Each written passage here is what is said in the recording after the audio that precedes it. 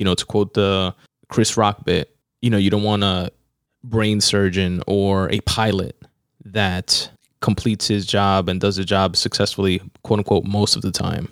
We should strive for perfection and to shore up these holes in our system. Will we achieve perfection? Probably not. Nothing's perfect, right? But there seems to be like a complacency with just the way things are. That's the way the system is. That's the way shit works. It's like, nah, man. A piece of shit like that shouldn't be out on the street.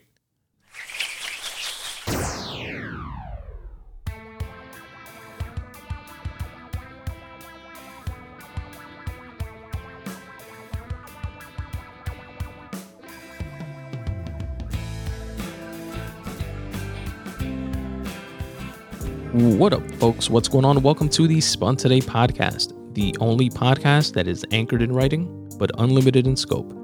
I'm your host, Tony Ortiz, and I appreciate you listening. This is episode 217 of the Spun Today podcast, and in this episode, I speak about the untimely death of battle rap legend Pat Stay. I speak about Adnan Syed being released from prison after 23 years, and I also speak about watching the Oscar-winning short film, Two Distant Strangers. Lastly, I wrap it all up with some details about a recent trip to the Dominican Republic. Stay tuned for all of that good stuff, but first, here is a way that you can help support the Spun Today podcast if you so choose. This podcast is only supported by listeners just like you. If you'd like to contribute in some way, financially or otherwise, here is a way that you can do just that. And then we'll jump right into the episode. If you're a fellow creative, a cool way that you can help support the Spun Today podcast and actually be part of the podcast is by filling out my 5-question questionnaire located at spuntoday.com/questionnaire. Here you'll find 5 open questions related to your craft, your art, what inspires you to create, what type of unrelated hobbies you're into, and what motivates you to get your work done. You can choose to remain anonymous or plug your website and your work. And once you submit your questionnaire, I read your responses on a future episode of the Spun Today podcast. It's completely free at no cost to you. And what I like to say about it is that if your responses could potentially spark inspiration in someone else, why not share that? spuntoday.com/questionnaire. The battle rap legend Pat Stay has sadly died at the age of 36. Here's an excerpt from a piece that CNN put out, and as usual, any articles or references that I make in my episodes, I try to link to them, to the source material in the episode notes, so that you fine folks can read it or view it in its full context, if you so choose. Quote, rapper Pat Stay has died following a stabbing incident in Nova Scotia, Canada, according to regional police. He was 36. The incident happened in downtown Halifax early Sunday morning, September 4th, 2022. Police discovered Stay with stab wounds and transported him to a nearby hospital where he later died, end quote. Now, other accounts of the incident that I've heard were that he was trying to break up a fight at this yacht club party that he was at, and that the person who allegedly killed him stabbed him up while he was on the dance floor, and Pat made his way outside of the club where he collapsed, and then that's where he was later found by the police.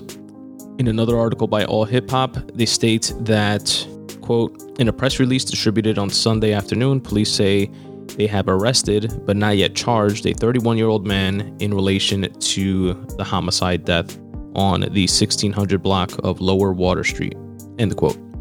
Now, the dude that's in custody, his name is Adam Drake, and here's his rap sheet, which is mind-boggling how someone like this is out on the street, but that just goes to show and highlight the holes within our criminal justice system. And I know Canada is obviously not the same as the United States, but I think in this case, it's very relatable.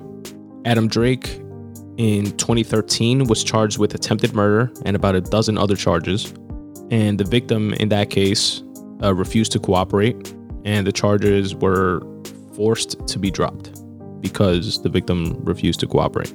Then in 2016, he was about to stand trial for a first-degree murder charge, and prior to the case, a quote-unquote reasonable prospect of conviction did not exist, according to the DA, and the charges were again dropped. And this shit pisses me off on multiple levels, because it feels like, based on those very serious charges, this dude was able to be free and walk the streets based on technicalities. And I know our criminal justice system gets it right more than it gets it wrong. And again, I know that this is Canada versus the US, which is where my main frame of reference is coming from. But I feel that we shouldn't be okay with getting it right, quote unquote, most of the time. To quote the Chris Rock bit, you don't want a brain surgeon or a pilot that completes his job and does the job successfully, quote unquote, most of the time. We should strive for perfection and to shore up these holes in our system. Will we achieve perfection? Probably not. Nothing's perfect, right? But there seems to be like a complacency with just the way things are. That's the way the system is. That's the way shit works. It's like, nah, man. A piece of shit like that shouldn't be out on the street. And obviously, I'm going to be on the Pat Stay side of things, just because I've been a fan of his and of battle rap in general for many years. So objectively, I know that I'd be biased if this was some sort of, more than what has been reported and rumored of it just being in, an altercation at a club, a random act.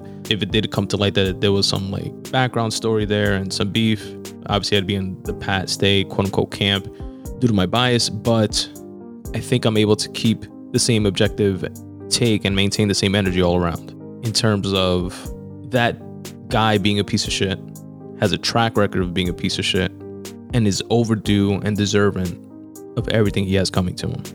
For those of you who don't know who Pat Stay is, or perhaps aren't battle rap fans, he was arguably Canada's #1 battle rapper. And I hesitantly say arguably because in the conversation of Canada's battle rap scene, he's going to be most folks 1 or 2. KOTD, King of the Dot, is one of the biggest battle rap leagues that are out there worldwide. And some might even argue he's one of the best battle rappers, period, across, any league, any forum. Smack, RBE, etc. He was definitely one of my favorites because he could write on so many levels. He was funny in a way that would disarm his opponents and obviously entertain the fuck out of the crowd. Super funny. He can match you with gun bars, ignorant shit, braggadocious shit. He'll sprinkle messages and life lessons throughout his raps. He'd write really introspective verses as well. He was even good at like the nice battles, which are kind of corny, but from a creative writing perspective, I think it shows like a different layer of cleverness and creativity. So I appreciate them from that perspective. But for those of you who don't know, like a nice battle would be where you can only say nice shit about your opponent. He was even good at that. And he was so big within his space that he had a lot of hip hop heavyweights weighing in on what happened, tweeting about him, putting out videos about him, like Eminem, Royce the 5'9", Wyclef, Method Man, Joel Ortiz, Drake, obviously, who's like a staple within that Canadian KOTD rap league, and he's always going to different battle rap events and shit. So it's cool to see. It's cool, and by cool, I mean obviously within this like very sad, we all wish this didn't happen scenario, but it's cool to see the hip-hop community, the battle rap community coming together, his peers showing respect, and like the Math Hoffa's, for example, did a dope tribute episode on his podcast, which I'll link to in the episode notes. And I think that's one of the biggest testaments of someone's contribution to their craft, to have your peers respect and revere you while you're here and even after you're gone. And that to me is a true testament to how ill he was. And I missed this entire news, by the way. That's why I'm putting this out kind of late. It happened on September 4th. This episode's coming out on September 29th. Because I was in vacation to DR for a couple weeks and was like unplugged from things. And the way I caught it actually was through one of Goods' posts, those like in the car impromptu freestyles that he does and puts on IG. And Good said something to the effect of RIP Pat Stay. And then I was thinking, I was like, what? Why do you say that? Like, did I miss a battle of theirs and he like 3-0'd them, or like what's going on there? Did Pat Stay like recently battled somebody and got 3-0'd or something? Like, I thought it was something like that.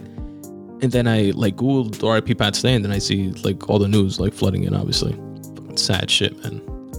There is a GoFundMe for his family. You know, Pat Stay had 2 small kids.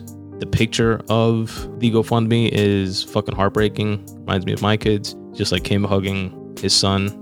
And it's just fucking sad. Heartbreaking, man. I will link to that in the episode notes as well, so you can support and contribute.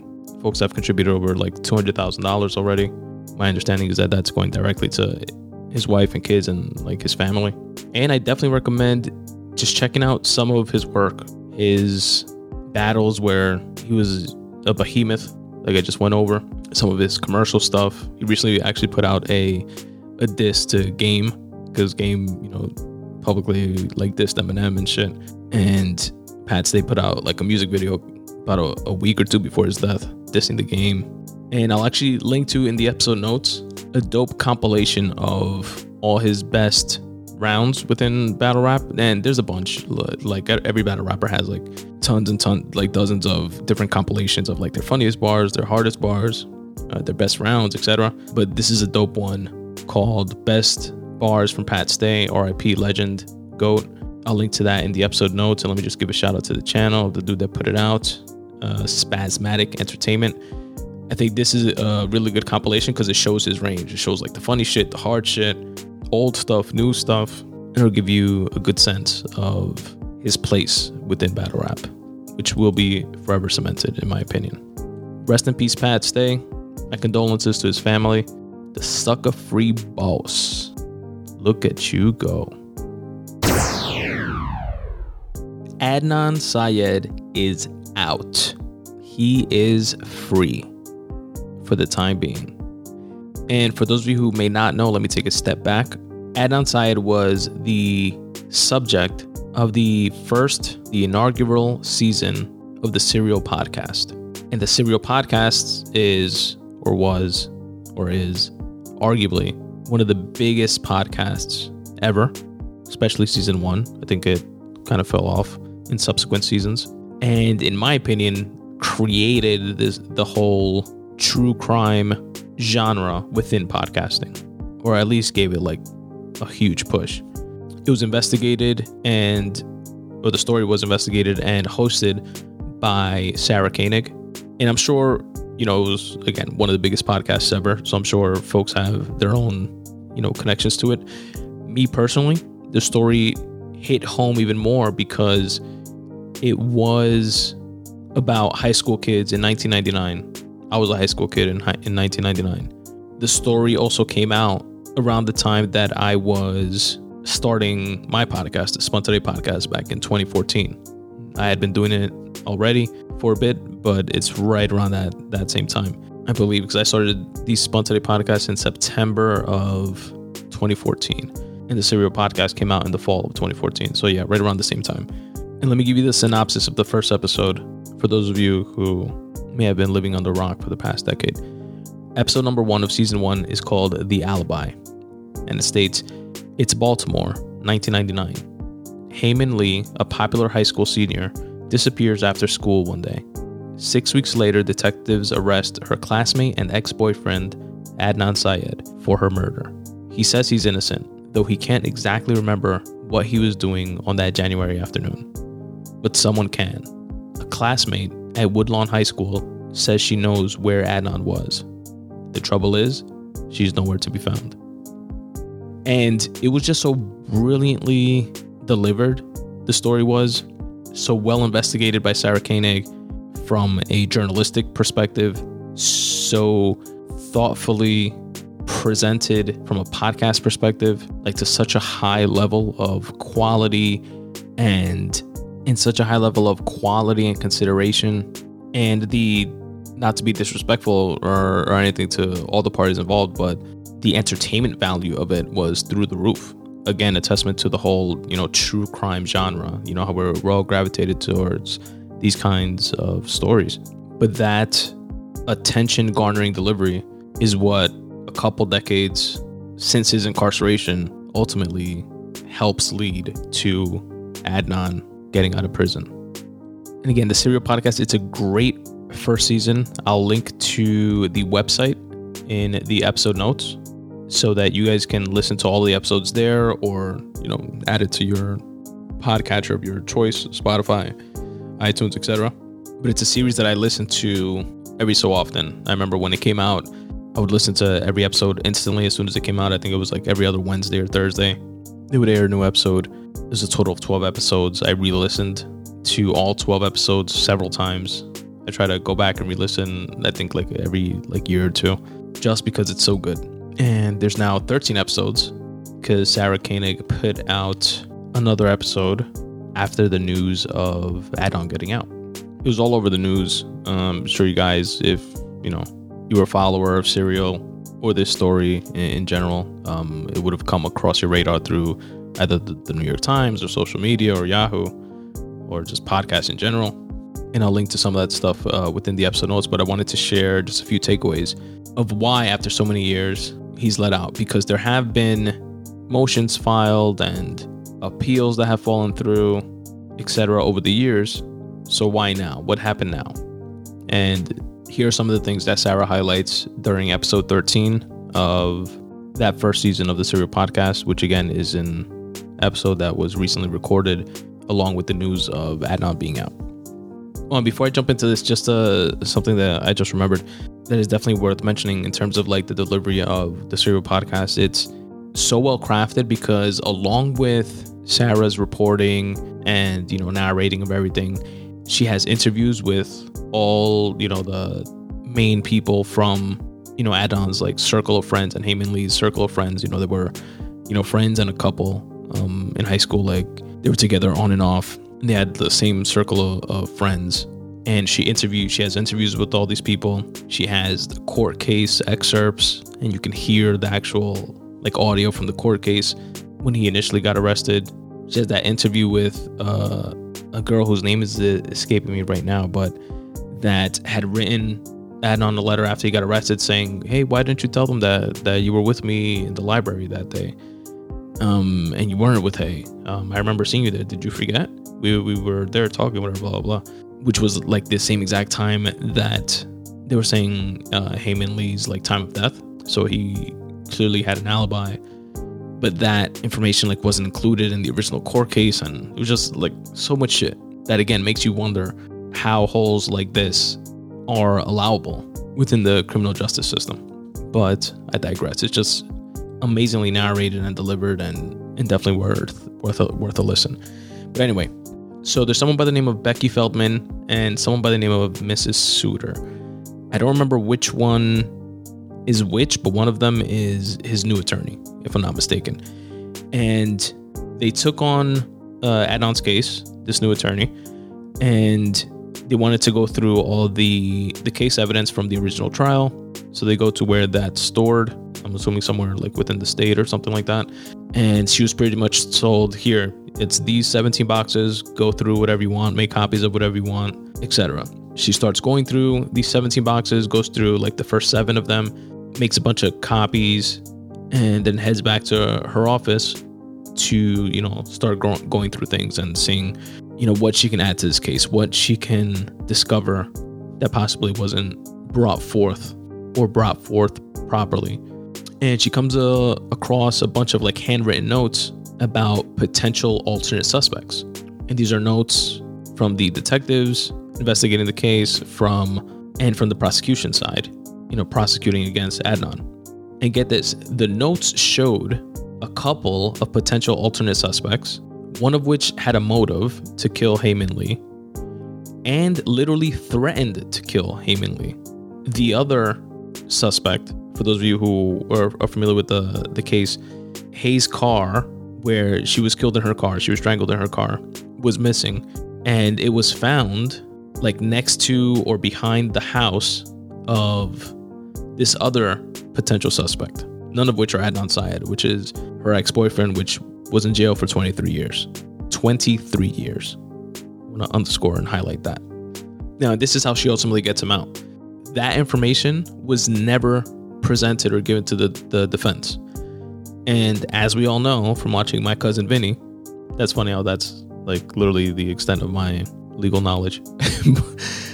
But the defense and prosecution have to share with each other all the evidence and stuff that they have on a particular case, because they are both, even though they're on either side of the case, one is prosecuting, one is defending, they are both in the joint pursuit of justice, quote unquote.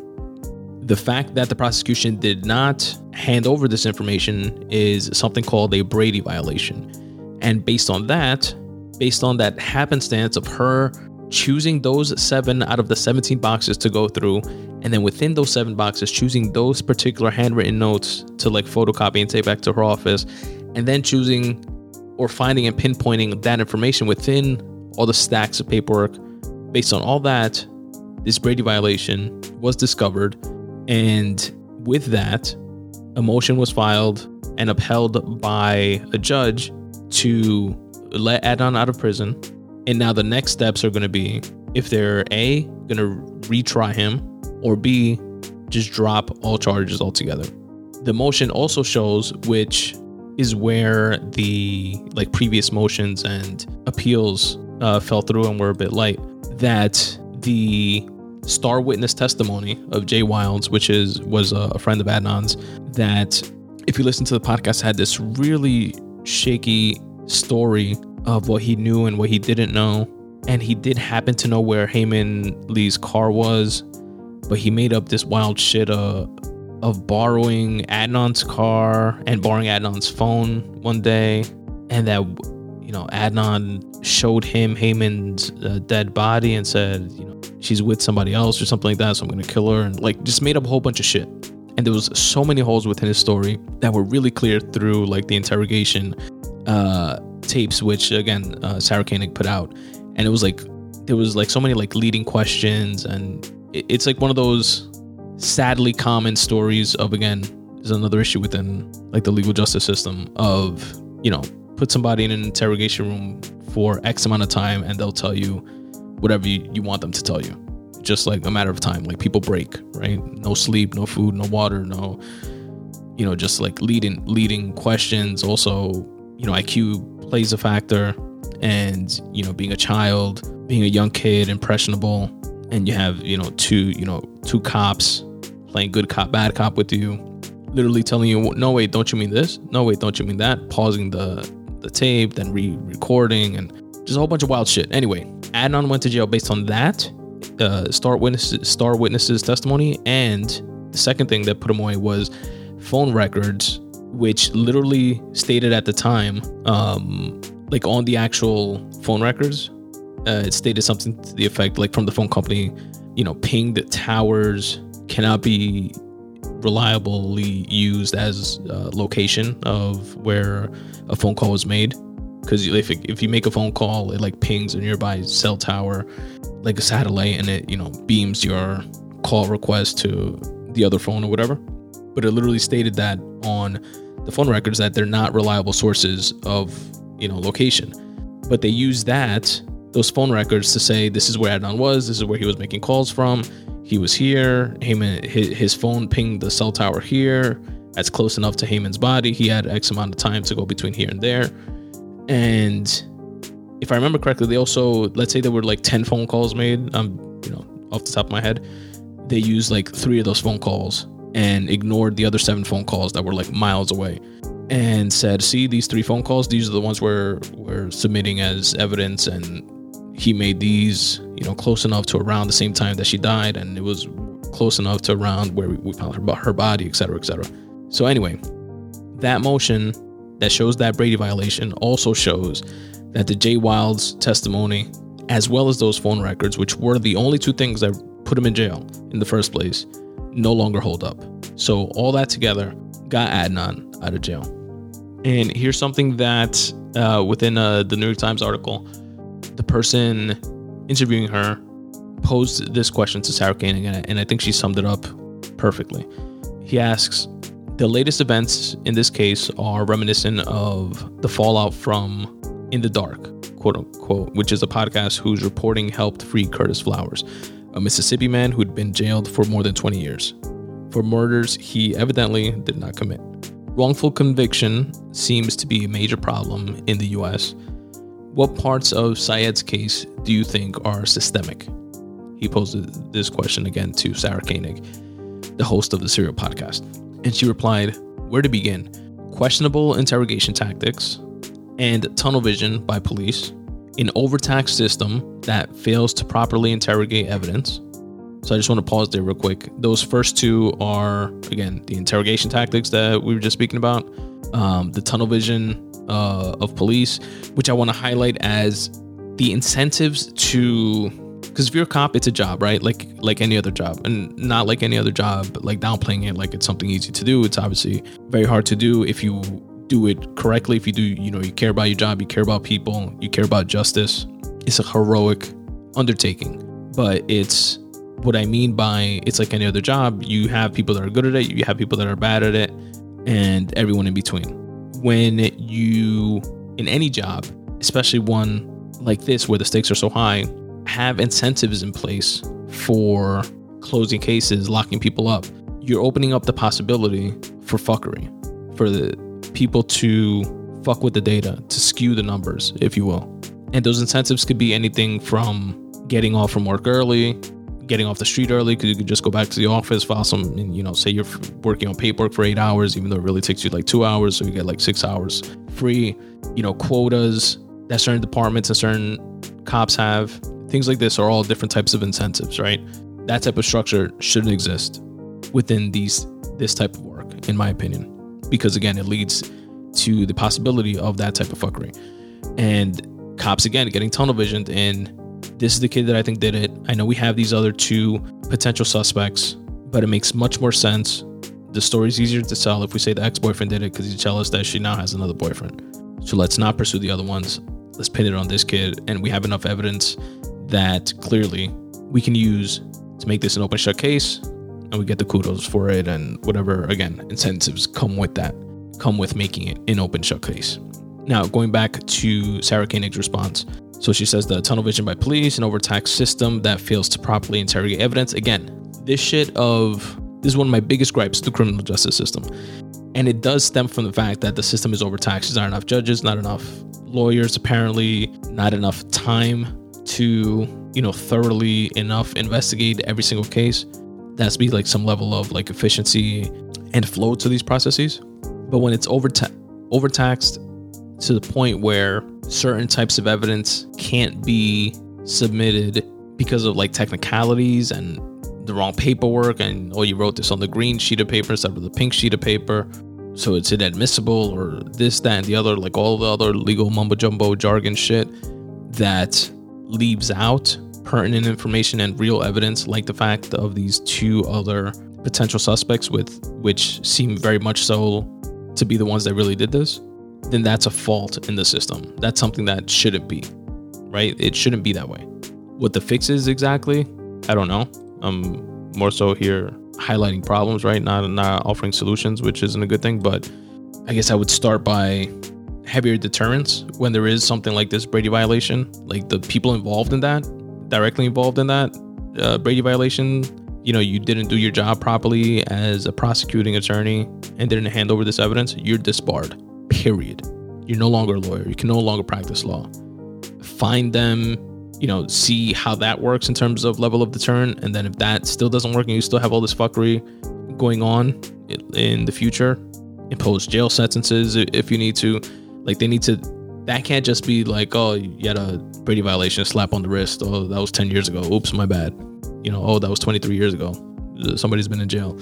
Because I decided not to do my job properly and let the defense know that there were these other suspects. Like, no, that can't be. You know what I mean? Like, you need strong enough deterrence to deter that type of behavior, which again is an incentive from the prosecution side, because they want to win the case, obviously, just like the defense wants to win the case. But the prosecution had that incentive of, let me not tell them about these two suspects so it can be an open shut case and I can win my case. Those incentives, man, are a motherfucker. You got to align them up properly to align with justice versus aligning with winning and losing. Anyway, So back to Sarah Koenig's response. She says, an overtaxed system that fails to properly interrogate evidence, prosecutors withholding evidence from the defense, our country's tolerance for insanely long prison sentences, juveniles treated as adults when science tells us they aren't. I'm assuming she's alluding to the fact that our prefrontal cortex doesn't fully form until the age of 24, 25, I believe, which is where we get our reasoning and logic from. There's something to be said to that, although I am also of the mindset of it depends. If you do commit an atrocious enough act, it's sorry kid, you're fucked. You fucked up your life. Your life's done. Then she goes on to say racism and also how grindingly difficult it is to get the system to take another look at your case once you've been convicted, which is another huge, probably my second biggest gripe with the criminal justice system. It's you have to, again, go through these certain specific legal hoops, in order to get a case relooked at, which again is a testament to how overtaxed the system is. They don't want to keep retrying cases. The system is clogged up as is, which is, I guess you can say, a root cause to that specific issue. But it shouldn't be the case. It shouldn't be that you can only retry, based on those two specific things, which is one, if you can prove ineffective counsel at the time of your case, or prove that there was some evidence at the time, evidence that could have been used at the time that wasn't, because then it leaves out evidence that, future evidence that gets discovered. And it's that based on the technicality, that evidence didn't exist back then, so you would have went to jail anyway. It's no, motherfucker. Look, here's the proof. It didn't exist then. I don't give a fuck. It exists now. I'm innocent. You know what I mean? It's pisses me off. Then she goes on to say, again, in speaking to all the things that are wrong with the system, prosecutors and cops who don't police themselves and then double down when they're accused of doing something wrong. And then she ends it with, it's pretty much, you name it, this case has it. And this case really did have all of that shit. One of the two suspects, by the way, are in jail now on sexual assault charges. One of them, again, to reiterate, literally had a motive and told Hae-Min Lee that they were going to kill her. Speaking of the detectives not holding themselves accountable, one of the two detectives that were in charge of investigating the Adnan case, he was accused of fabricating evidence, manipulating evidence, not following up on evidence, pointing to a different suspect, and not showing exculpatory evidence in another case around the same time that Adnan's case was going on, which again goes to show the drive and the incentive to close your case for whatever reason. It's your job to close cases. Your incentive is going to be to close the cases, especially if that you're incentivized by other things like I mentioned before, extra vacation time, less time on the street, less time doing paperwork, so on and so forth. Trivial shit, ultimately. But yeah, shout out to Serial, shout out to the power of podcasts, shout out to the attorneys and judges who do their jobs well, do it in the right way with the right intentions. Shout out to Adnan, who after 23 years is out and with his family. And I hope that on one side, I want to say that I hope they just drop the charges altogether, because I just believe he's innocent. But I know you shouldn't base something like that based on belief. But at the very least, I hope that if the case gets retried, it's well-intentioned, without the ulterior motives of let's just pin it on Adnan because it's a black eye, it's a blemish on the Baltimore Police Department and DA's office, etc. And that they are once and for all able to achieve true justice to the main victim of this entire situation, which is Hae-Min Lee, who lost her life and whose killer or killers may have been roaming free for the past 23 years. And the last thing I'll say about it is a quote from Sarah Koenig, which kind of underscores my main gripe, again, with the criminal justice system and just the fact that this type of thing can happen. And she mentioned this on the podcast. And she said, quote, "Everything known now was known or knowable in 1999. But we built a system that takes 20 plus years to self-correct." Two Distant Strangers is an incredible short that won the Oscar last year in 2021 for Best Live Action Short Film. It was written by Trayvon Free and directed by Trayvon Free and Martin Desmond Rowe. And here's the official synopsis. A man trying to get home to his dog gets stuck in a time loop that forces him to relive a deadly run-in with a cop. It's available on Netflix, by the way. I'm not sure if I mentioned that. And it's about half hour long. So definitely a quick watch. And I super highly recommend it. It stars Joey Badass, which for those of you who don't know is a Brooklyn rapper who also acts, clearly. And I was first put on to his music, which I appreciate, randomly. Just like going through like old 90s hip hop and like stuff like that. Like one of those like playlists on Apple. And 90s, 2000s. I forget like the name of like the playlist, but he came up, even though he's like a 20-something-year-old, almost 30-year-old rapper. You know, he's a modern day rapper, but he definitely raps in the 90s, 2000s like type of style. Like if you would have told me that, yo, listen to this rapper, he's the 18th member of Wu-Tang or some shit, I would have believed you. It's definitely like my kind of hip hop. Says like thought-provoking shit, something to think about, and has a dope 90s, 2000s like type of vibe. His latest album, titled 2000, is really good too. Definitely check it out.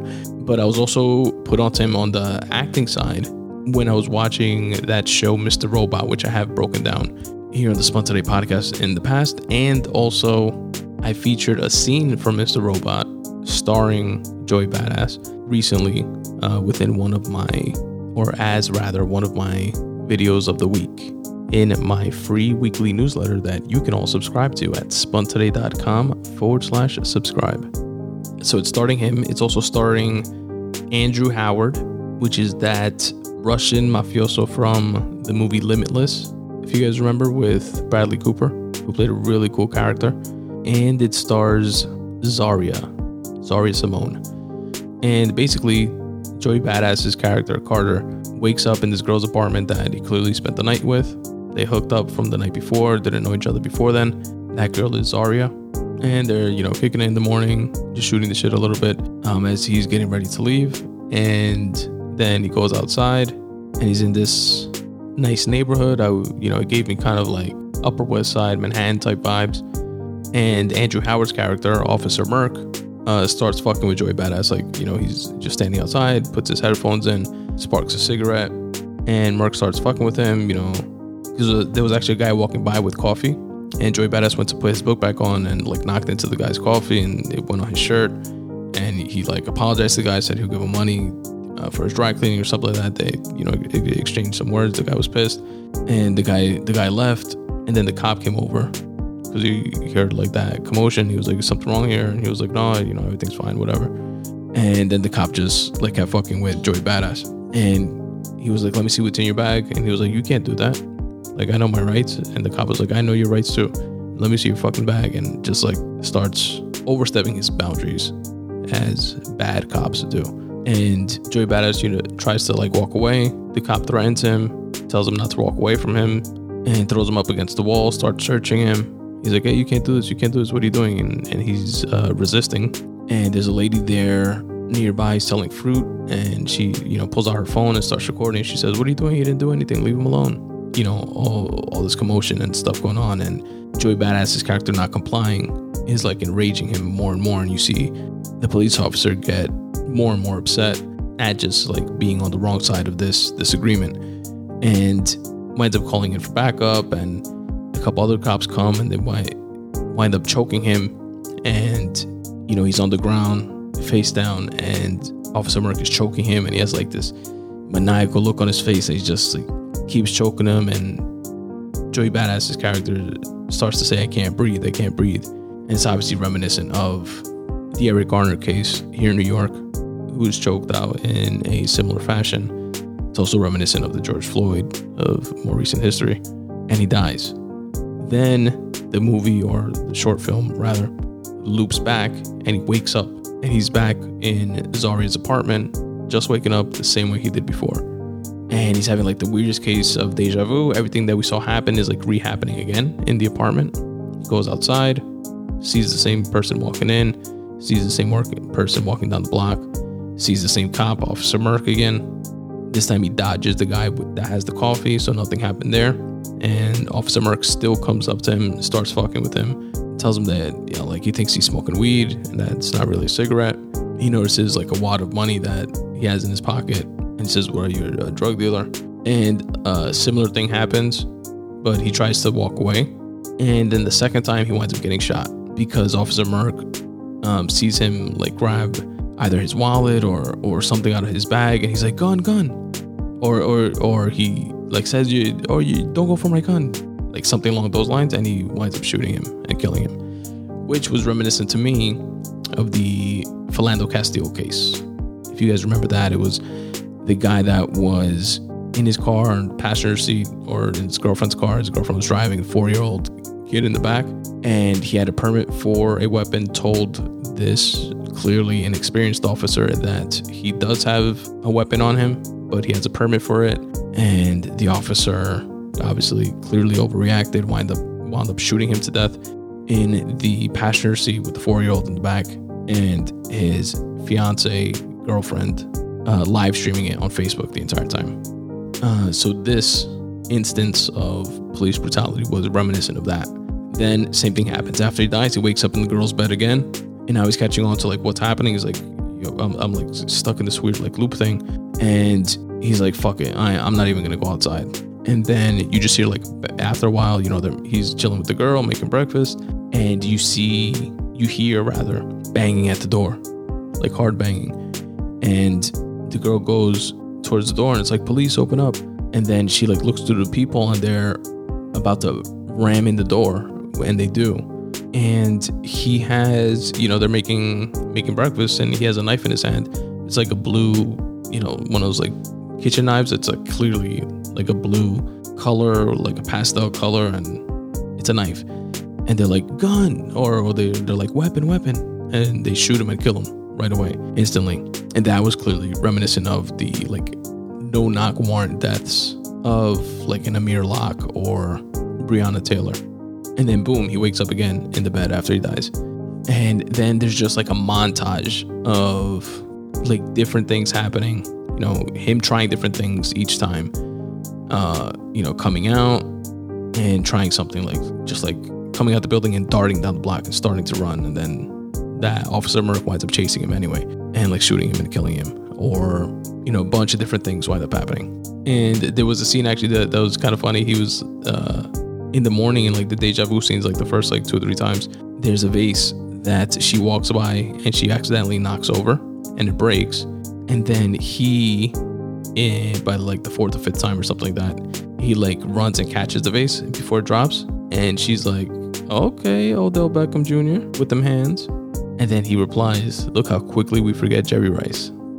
And I just thought that was a dope line. So then he, you know, he's speaking to her, he's confiding her. He's like, listen, I think I'm stuck in this like weird loop thing. I have done this before. We've done this before. I know what you're going to say. This is what's happening. This cop keeps killing me. And then I wake up here in your room again. And she's like, have you tried like talking to him? And he's like, kind of give him the idea. And then he just winds up like going up to him. And he goes up to the cop. He tells him, yo, we're in this like deja vu loop. And he proves it like with the surroundings. And he says, watch, that kid on the skateboard, he's about to fall. Boom. Look at that lady over there. She's about to take a selfie. Boom. It happened. Look at that guy over there. He's about to, you know, XYZ. And then Officer Merck is like looking around. He's like, are you fucking with me? And, you know, he's like speaking to him. He was like, no, I'm not fucking with you. No, this is, you know, it just keeps happening over and over again. This is like the 100th time. And the officer in realization, he's like, so if I shoot you now, and this was a dope line that was like underscoring the theme of the story, I guess, from my perspective. And the cop says in realization, he's like, so if I shoot you now, we're just gonna continue doing it all over and over again. And it's kind of like, to me, a nod to, you know, the current state of this type of police brutality, with when things like that happen, it just seems like a continuing loop and continues to happen over and over again. Which, and I feel like I have to say this, if you're listening to this for the first time and you don't know my stance on this type of situation, I'll reiterate it here, but I've definitely spoken about like police brutality and shit like that in the past. The good cops obviously far outweigh the bad cops.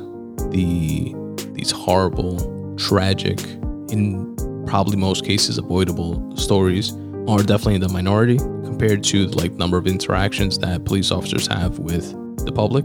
But even that being the case, each one is one too many, in my personal opinion. And the way you make an honest effort to correct for that is not by defund the police or not by continuing business as usual either. It's raising the bar of who can be cops, raising the bar of how you assess who can be cops, and increasing funding specifically earmarked for better, higher quality training. But I digress. Back to the short film. So then Officer Merck decides to leave him alone. He walks away, turns a corner, and winds up getting shot by some other cops. So same thing happens again. Then the next day, then you see like a little montage. He comes out and he's like, "Yo, Merck, I gotta holler at you."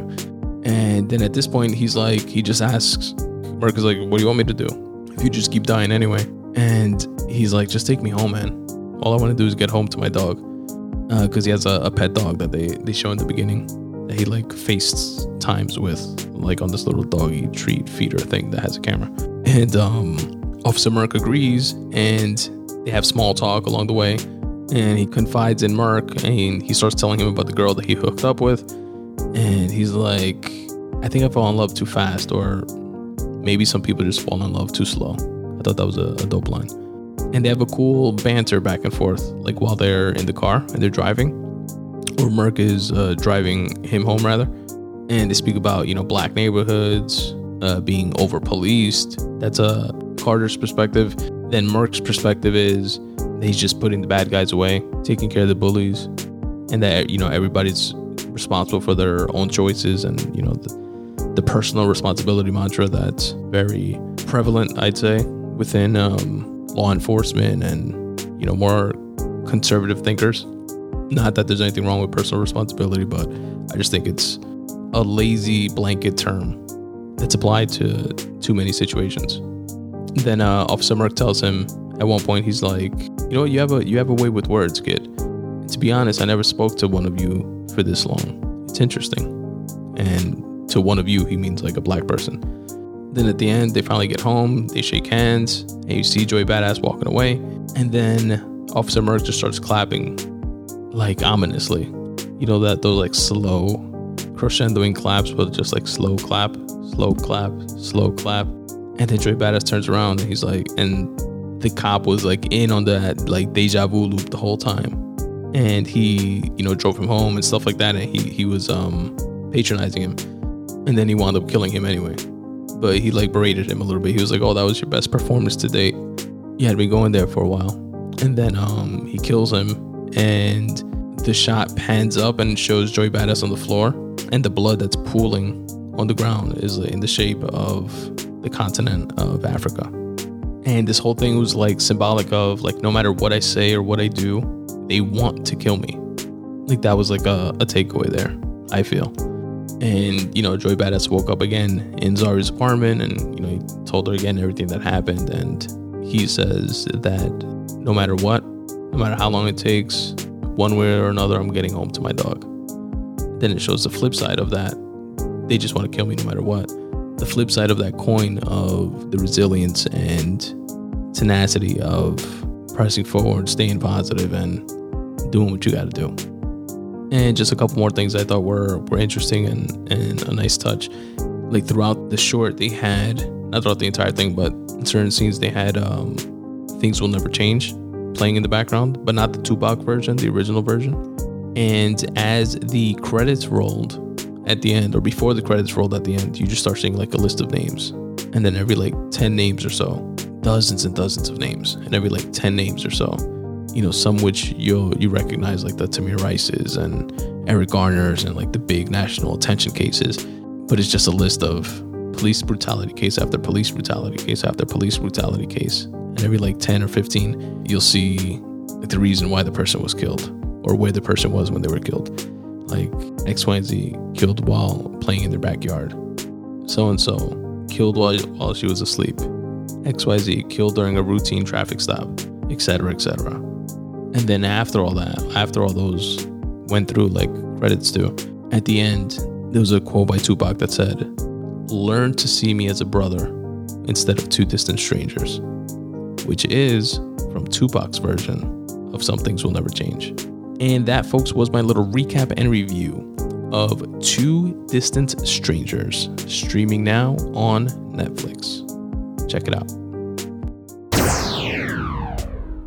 Now, to end this podcast off on a lighter note, I recently took a family vacation to Dominican Republic.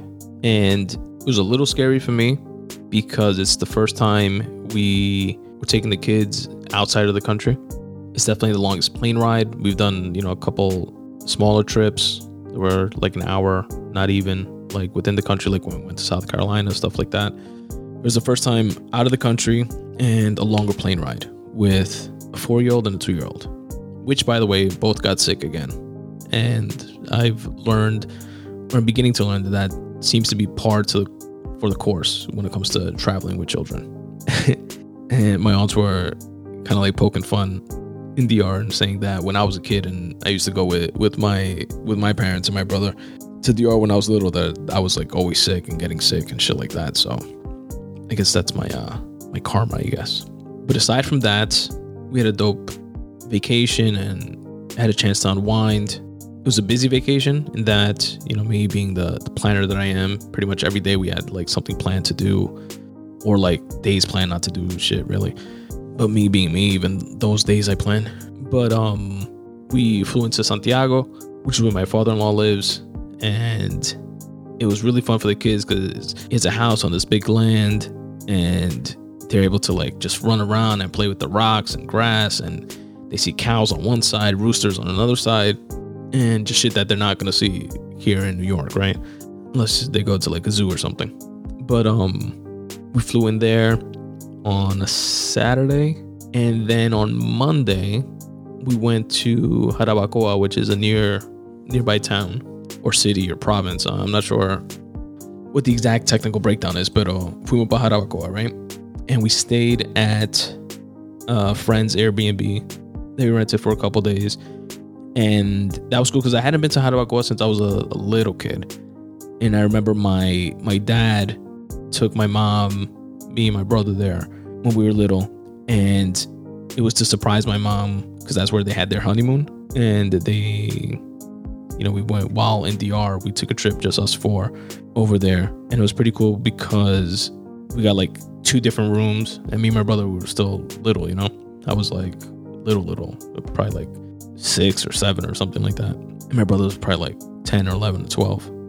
And like we were in one room, they were in another. But that's my memory of like Jarabacoa when I was little, and I hadn't been back since. And it's like developed more. It's definitely more touristy now. We got to go to a couple dope restaurants. One of them was Parador Corazón de Jesús, which is cool. And Jarabacoa is like in a not mountain, because it's not really like mountains in DR, but it's like como en una loma, and it's like higher up, like more elevated than the rest of DR. And we went to that restaurant, which is known for its ribs that they cook leña style, which is like over like wood fire for my Hispanically impaired listeners out there. And I also got to visit some family there. A cousin of my mother's, first cousin of my mother's, which is a priest. He is not well. He's like in a medical type facility now, but there in Jarabacoa, we got to visit him, and it was great to see him because I remember when we were little, he used to come.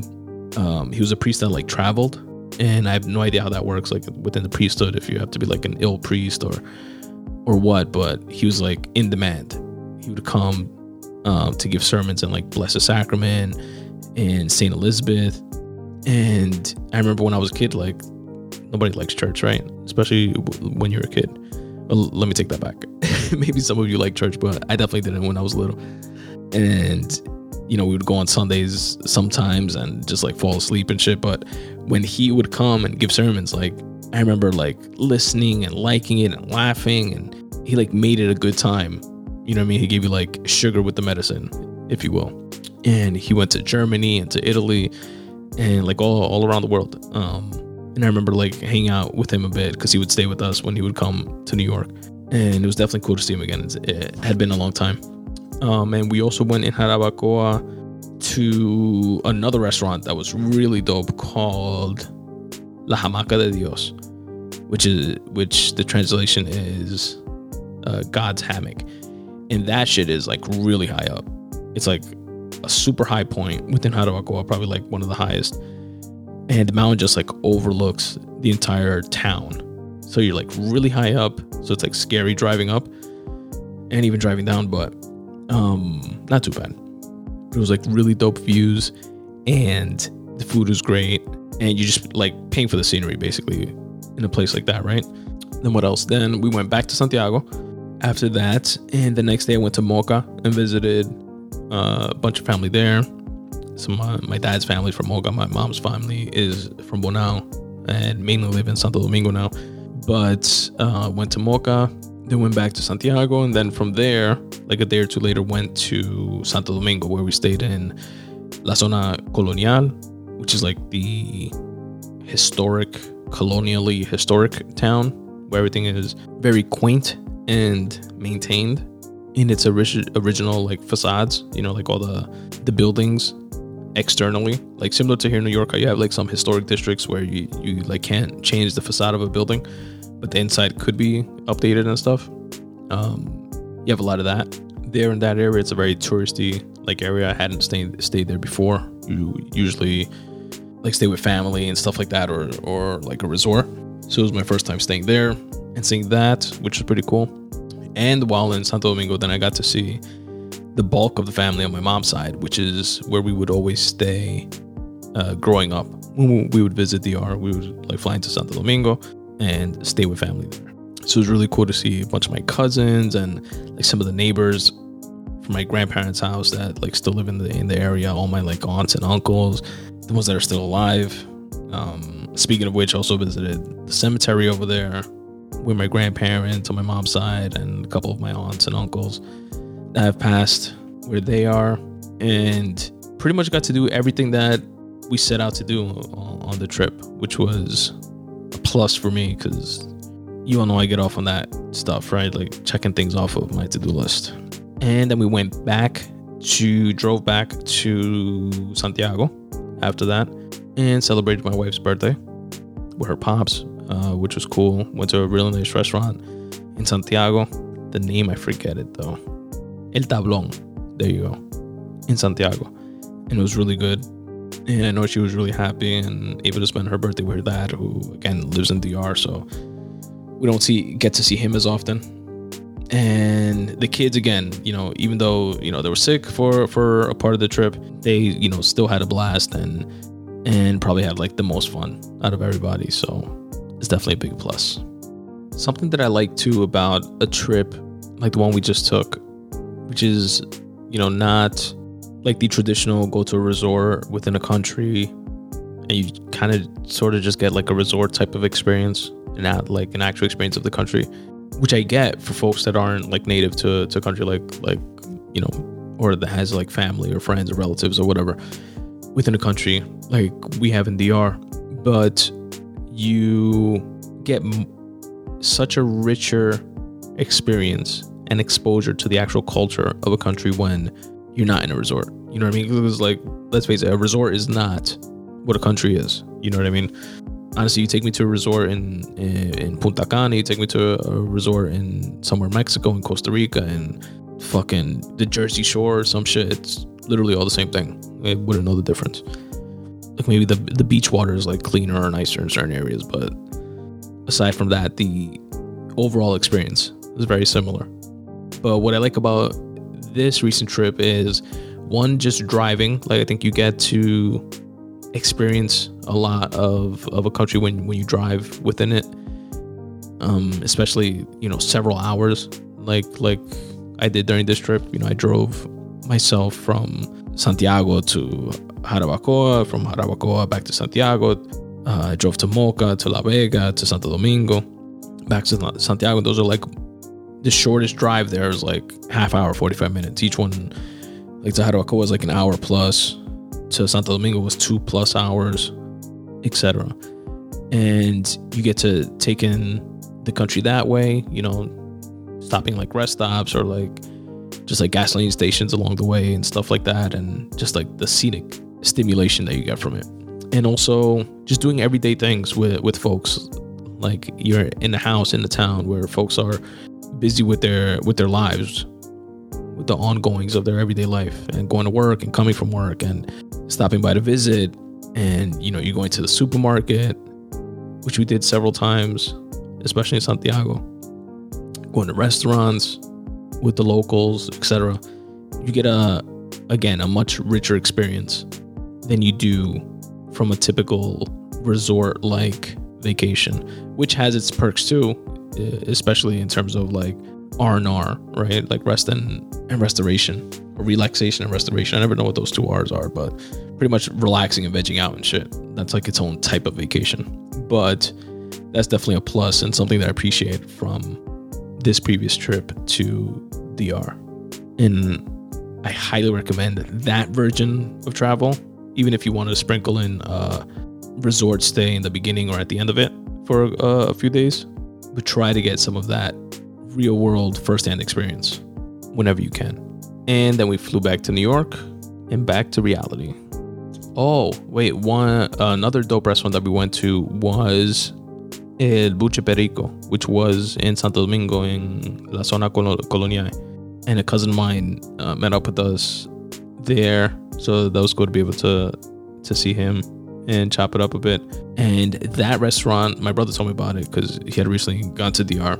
It's like on ancient Mayan or Incan or Aztec, I don't know, ancient Native American ruins. I don't remember which are native to DR, but parts of the floor are like made of glass, and you can like reinforced glass, and you can see down, and underneath it's like their old like caves and ruins and such.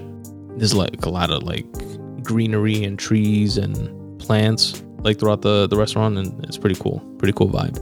And the food there was off the hook. I think that was some of the best food I think that we had throughout the trip, aside from, of course, all the like home cooked meals and stuff like that, because you can't beat that. And yeah, all in all, a very dope, successful vacation. It was a good idea to disconnect for a bit, right? Anyway, folks, that is the episode. That is episode 217 of the Spun Today podcast. I appreciate each and every one of you for listening, and I hope that you stick around for a few more minutes, just a couple minutes, 1 or 2 more minutes, so that you can listen to a few ways you can help support this show if you so choose. I'd really appreciate it. Helps me keep the lights on, helps me free up time. Your support helps me free up time to create more episodes and just ultimately dedicate more time to my craft of podcasting, writing, etc. So if you have a minute or two to spare, stick around. I'd really appreciate it. Peace. What's up, folks? Tony here. I hope you're enjoying this podcast as much as I enjoy producing it for you. Here are a few quick ways you can help support this show. You can support the Spun Today podcast by going to spuntoday.com/support. There, you'll find my merch section, where you can cop the iconic Podcasts vs. Anybody t-shirt in a wide variety of different colors and all different sizes. Also, if you're into cycling, you can cop the super soft, comfortable, minimalist design Spun Today Bike Club t-shirt. Also available in a bunch of different colors in all different sizes. There are a few other designs of different types of t-shirts. Definitely go there and check it out. spuntoday.com/support. It's the merch section, where you can also get a dope coffee mug. I have coffee mugs with the brand new redesigned Spun Today logo on one side and the tagline that I end every show with on the other, which is start taking steps in the general direction of your dreams. The mug is available in both black and white, because we don't discriminate here at the Spun Today podcast. Again, go to spuntoday.com/support and check out the merch section. You can support the Spun Today podcast by checking out my writing. You can go to spuntoday.com/free writing and check out some of my free association writing, which is intended to be some cathartic free writing, but oftentimes doubles down as motivation for myself and others. At spuntoday.com/short stories, you can read a bunch of the different short stories that I've written, and actually listen to the audiobook versions of those short stories there as well. Another way you can help support my writing is by going to spuntoday.com/books and checking out what I have in store for sale. Digital copies are available in all formats, whether it be Kindle, iBooks, or a different type of e-reader. You can also purchase paperback copies if that's your preferred reading method. Currently available, I have my nonfiction, Make Way for You, which is a collection of freely written thoughts that were curated and put together as tips for getting out of your own way. Also available is my debut time travel novel titled Fractal. Again, go to spuntoday.com/books to show your support. Support the Spun Today podcast by following me on social at Spun Today on Twitter, at Spun Today on Instagram. Please also check out and like my Facebook page, facebook.com/Spun Today, and subscribe to my YouTube page as well. On my YouTube page, not only will you get these full-length episodes, but you'll also get to check out some chopped up clips and bonus content. To get to my YouTube page, just search Spun Today on YouTube or click on any of the YouTube icons on the footer of my website. Also, don't forget to rate and review this podcast wherever it is that you're listening. It really does help. The Spun Today newsletter is available to each and every one of my listeners absolutely for free. All you have to do is go to spuntoday.com/subscribe and drop in your email address. What I'm going to do is brighten up everybody's least favorite day of the week by delivering 5 curated things within my weekly newsletter every Monday at noon. You're going to receive a photo of the week, a recommended podcast of the week. I listen to tons of podcasts from an array of varied interests. I cherry pick the very best ones so that you can check them out. I also share a video of the week, which can be anything from a tasty recipe to a dope rap battle to an enlightening TED Talk. I also share a quote of the week. And finally, for my fellow wordsmiths out there, a word of the week so that you can step up your vocab. Again, this curated list is yours absolutely free by going to spuntoday.com/subscribe and dropping in your email address, and you can unsubscribe at any time. Again, go to spuntoday.com/subscribe, drop in your email address, and you'll get the very next one. If you want to help support the Spun Today podcast financially, you can do so by going to spuntoday.com/support. Here you'll find a few different ways that you can do so. You can shop on Amazon, but first go to my website, spuntoday.com/support, click on the Amazon banner, which will take you to Amazon's website where you do your shopping like you normally do. It will not cost you anything extra, but I will get credit for driving traffic to their website. Another cool way that you can help support this show is through Patreon, where you can set up reoccurring donations to my podcast, whether it be $1 per show, $2 per show, etc. And depending on how much you choose to pledge, you will receive some Patreon perks in return. Things like free writing pieces, free bookmarks, free digital copies of my books, etc. Again, my Patreon link can be found at spuntoday.com/support. You can also set up similar reoccurring payments via my Ko-fi page. And if you want to send a one-time happiness bomb donation, if you will, you can do so via my PayPal link. Again, all of which can be found at spuntoday.com/support. If you're a fellow creative, a cool way that you can help support the Spun Today podcast and actually be part of the podcast is by filling out my 5-question questionnaire located at spuntoday.com/questionnaire. Here you'll find 5 open questions related to your craft, your art, what inspires you to create, what type of unrelated hobbies you're into, and what motivates you to get your work done. You can choose to remain anonymous or plug your website and your work. And once you submit your questionnaire, I read your responses on a future episode of the Spun Today podcast. It's completely free at no cost to you. And what I like to say about it is that if your responses could potentially spark inspiration in someone else, why not share that? spuntoday.com/questionnaire. And as always, folks, substitute the mysticism with hard work and start taking steps in the general direction of your dreams. Thanks for listening.